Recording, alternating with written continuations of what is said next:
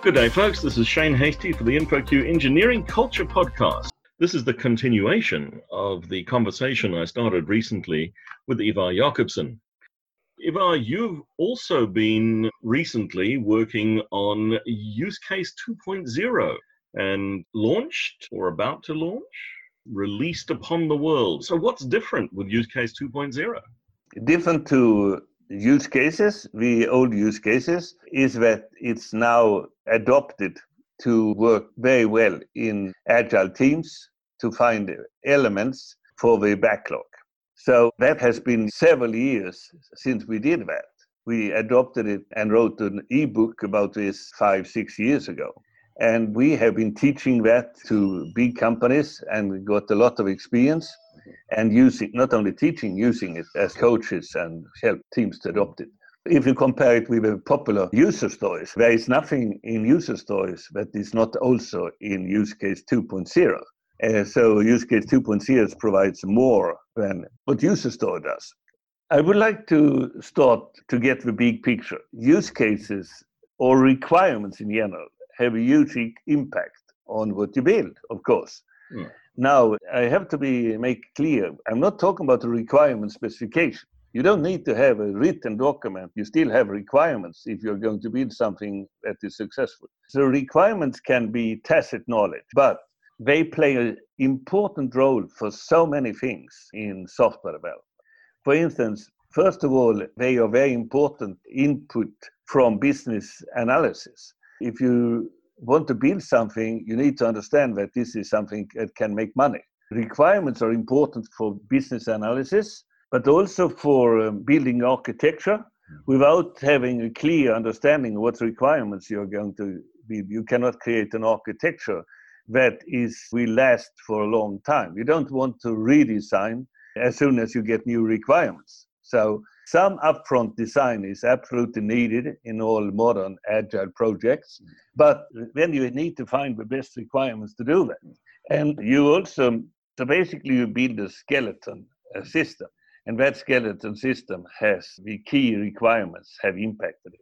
And the idea is, as you add new requirements, you don't need to change the skeleton. You just add more flesh to the skeleton. So that's another important aspect. Testing is, of course, you need to have requirements that are testable, that you really implement. So testing is very much impacted by the ability to write good requirements. And reuse is also a very important aspect. You want to build software where you can reuse a lot for new markets and new clients and so on. User stories has very important contribution. They are good as backlog elements. In modern software development means we use backlogs. We have always done that before, just we didn't make it formal. I mean, of course, you need to have a backlog, whatever you did, just not formalized as it is in Scrum. Now, the wonderful thing about use cases is that they serve a role all the way from that you start to think about what you're going to build, all the way down to testing. So they are test cases or groups of test cases. And you get the big picture. One thing we usually do when you start building a new product is that you have some storming session and you identify who are the users of a system and what can the system offer to these users. That is use cases. So this is something you can do in 3-4 hours. And after 3-4 hours, you have a picture with all the key users, and we call them actors, and then the use cases they can be offered. And that is a big picture that is incredibly valuable for the whole team to understand. Whatever role you play in working, having that picture in your mind helps you. Now, from these use cases, you can now slice them into meaningful, value-contributing minor use cases. We call them use case slices. So use case is a set of use case slices. Each use case slice is like 1 or 2 stories, user stories, and they are then put in a backlog. So these slices are backlog elements. You can break them down till you get to elements that you can implement in one sprint. Mm-hmm. So the people who need to get the higher level picture, they get the use case model. They can understand it. And not everybody need to know 700 user stories and try to get them. A product, I've always said since we started with use cases, that even a big system can be represented by, say, I used the number 12 just to show it's not a clear number, but it's something between 10 and 20. With 10 and 20 to 20 use cases, you have a real product that will require one, maybe take a year to develop together with a team or a big team. But now the beauty is, so you have this picture and understand. So the top level management in the organization can understand what is it that you're doing. They can impact it. They can say, so what about this? Don't you need to have a use case for this? And so they can actually participate. And you can sell. You don't sell user stories when you sell higher level elements like your use cases. And you can then go all the way into test. So use case 2.0, support test-driven development. It is nothing else than test-driven development. You start by identifying the use cases, and that is what you are going to test. For systems that you know or hope will live longer than the first release, you have the use case model to start with when you start the second release and the third release and so on. So you have something to build on and not just a collection of user stories. We don't see any reason more than in very special cases when you don't know if it will survive and you don't want to spend anything for the next release, then you can go for user stories. But if you want to go for a longer survival, then use cases, as we can see, a much better alternative. How does use case 2 differ? Is one of the common critiques and pushbacks that we hear about the original use cases, they were too cumbersome and hence user stories came around. So you're saying to me that use case 2 has got these use case slices that are roughly at the same level as the user story. How is this different from just using user stories?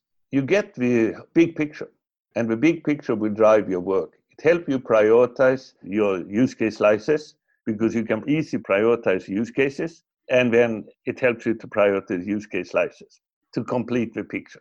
So this essentially also something that then helps not only the people who develop, but also other people that participate in making this a successful product, namely the salespeople. They need to be able to have something to sell and to express it in a simple way. And use case model is a very simple way to express it. You don't need the whole use case model. You may take an extract of it, but it is a good picture showing the users and what the users get from the product. It helps you to find the architecture, because the highest prioritized use cases and their most important slices will form a basis for creating the architecture that is so important to get a product that lives more than one release. And on. They have everything that you can desire from the development team's aspect, but they also have things that provide help for others. You know, today use case has become a common English word or term. Smart cities have use cases. Cloud computing has use cases, not user stories, use cases. Self-driving cars have use cases, and industrial internet have lots of use cases. So they talk about them in that way when they build them. They specify what they want to get out of it. What kind of use cases do we need for self-driving cars? And then if you can seamlessly move these use cases over to the development, so they still exist in the development, they can speak to one another, they have the same concept they talk about, then you remove a seam or a gap between these different interests that you have on the customer side and on the development side. You say that they contain everything that is needed for development or helps to guide development. One of the challenges certainly that I've seen with user stories, and in fact with, dare we call them, traditional use case, the original or variations of use cases, is the quality aspects, the horrible term, non-functional requirements. Where do we distill those things when we're talking about products today? This is really interesting contribution that use cases give, because every use case has traditionally, since its beginning, has had a special compartment in the description.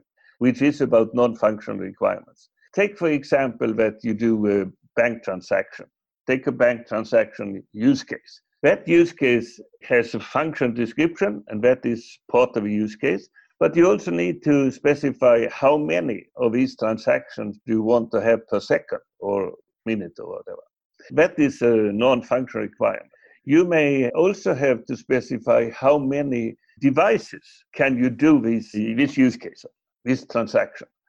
Basically, the non-functional requirements, there are some that are true for all use cases, all functions. They are, of course, separated out. For instance, if you want to use Windows or you want to use Android or something like that, if you want to run on a mobile phone or a laptop, these are generic for the whole application. But that is very relatively little requirements that is of that nature. Most other non-functional requirements are use case specific. So you can specify them in the context of a use case. And since use cases are significantly fewer, I think if you have 700 user stories, you can make that easily with 12 use cases. If I think of that use case slice, then, would that have its own quality criteria, non-functional, or would it automatically inherit from the parent use case?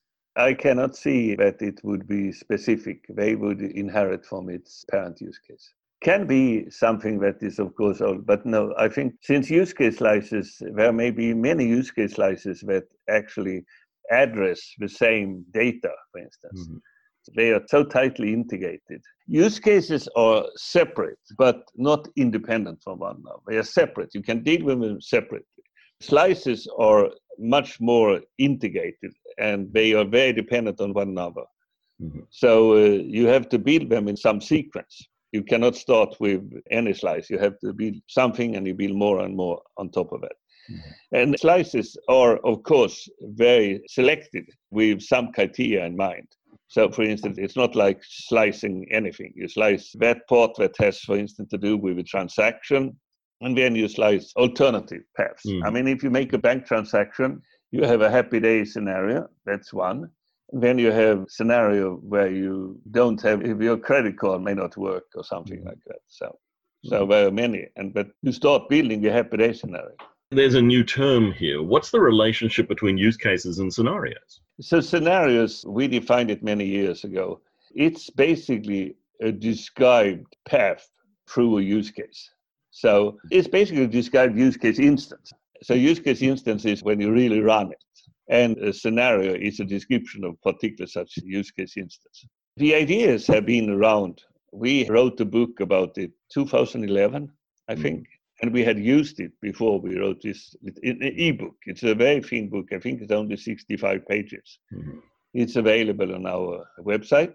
But what we have done now recently is that we have done e-learning. So we developed for a big US bank an e-learning package. And this is now have been used very successfully and modified. So we have taken in inputs and so on. So now it's available. That is what we actually launched now, the e-learning. But in context with that, we also decided we are going to do a use case portal, a place where you go if you want to know anything about use cases. And we have had so much material that has been floating around on our website that now will be collected. It is very close to launching this portal. I'm talking about days. And this portal is intended to have all kinds of material, including the essentialized version of Use Case 2.0. So you can download the cards and you can get the games you can play. So it is one part of this new launch. We have also applied, as I mentioned, for this US bank. So we have a case study on how valuable it was. We have also a description of what kind of tooling you could apply so people can get good advice on tooling. So this is what we have been launching now. And we have seen an enormous interest for it around the world. In fact, we didn't give what we should have done before. We haven't done the proper marketing of Use Case 2.0. And the reason is that we have been focusing so much on the much bigger task, Essence, to get the platform. Because Use Case 2.0, as well as Scrum And user stories are just practices. Mm-hmm. And what we are trying to do is to create a new platform for all practices. And that has been our main objective. A Herculean effort by the sound of it. Yeah. I've been working with Essence since 2003. And since 2009, it has been my full-time work. And well, I still have had a company, so it means I work more than 40 hours a week. But it's just fun. And I really enjoy seeing that you can make it so much easier to people. People who adopt it, they love it. It's just a slow adoption. I wish it was much faster. So what have you heard? Do you hear people say anything about what they believe the Essence is and how the future of it? Can it be successful? Certainly in the software engineering circles and a little bit in academia, definitely starting to hear it bubble up. So hopefully we're bringing on generations of new software engineers who maybe don't perpetuate some of the mistakes of the past. Ivar, thank you very much for taking the time to talk to us. If people want to continue the conversation, where do they find you? Where do they find the Essence? And where do they find Use Case 2? They find it on our website, ivarjakobsson.com. Very nice talking to you.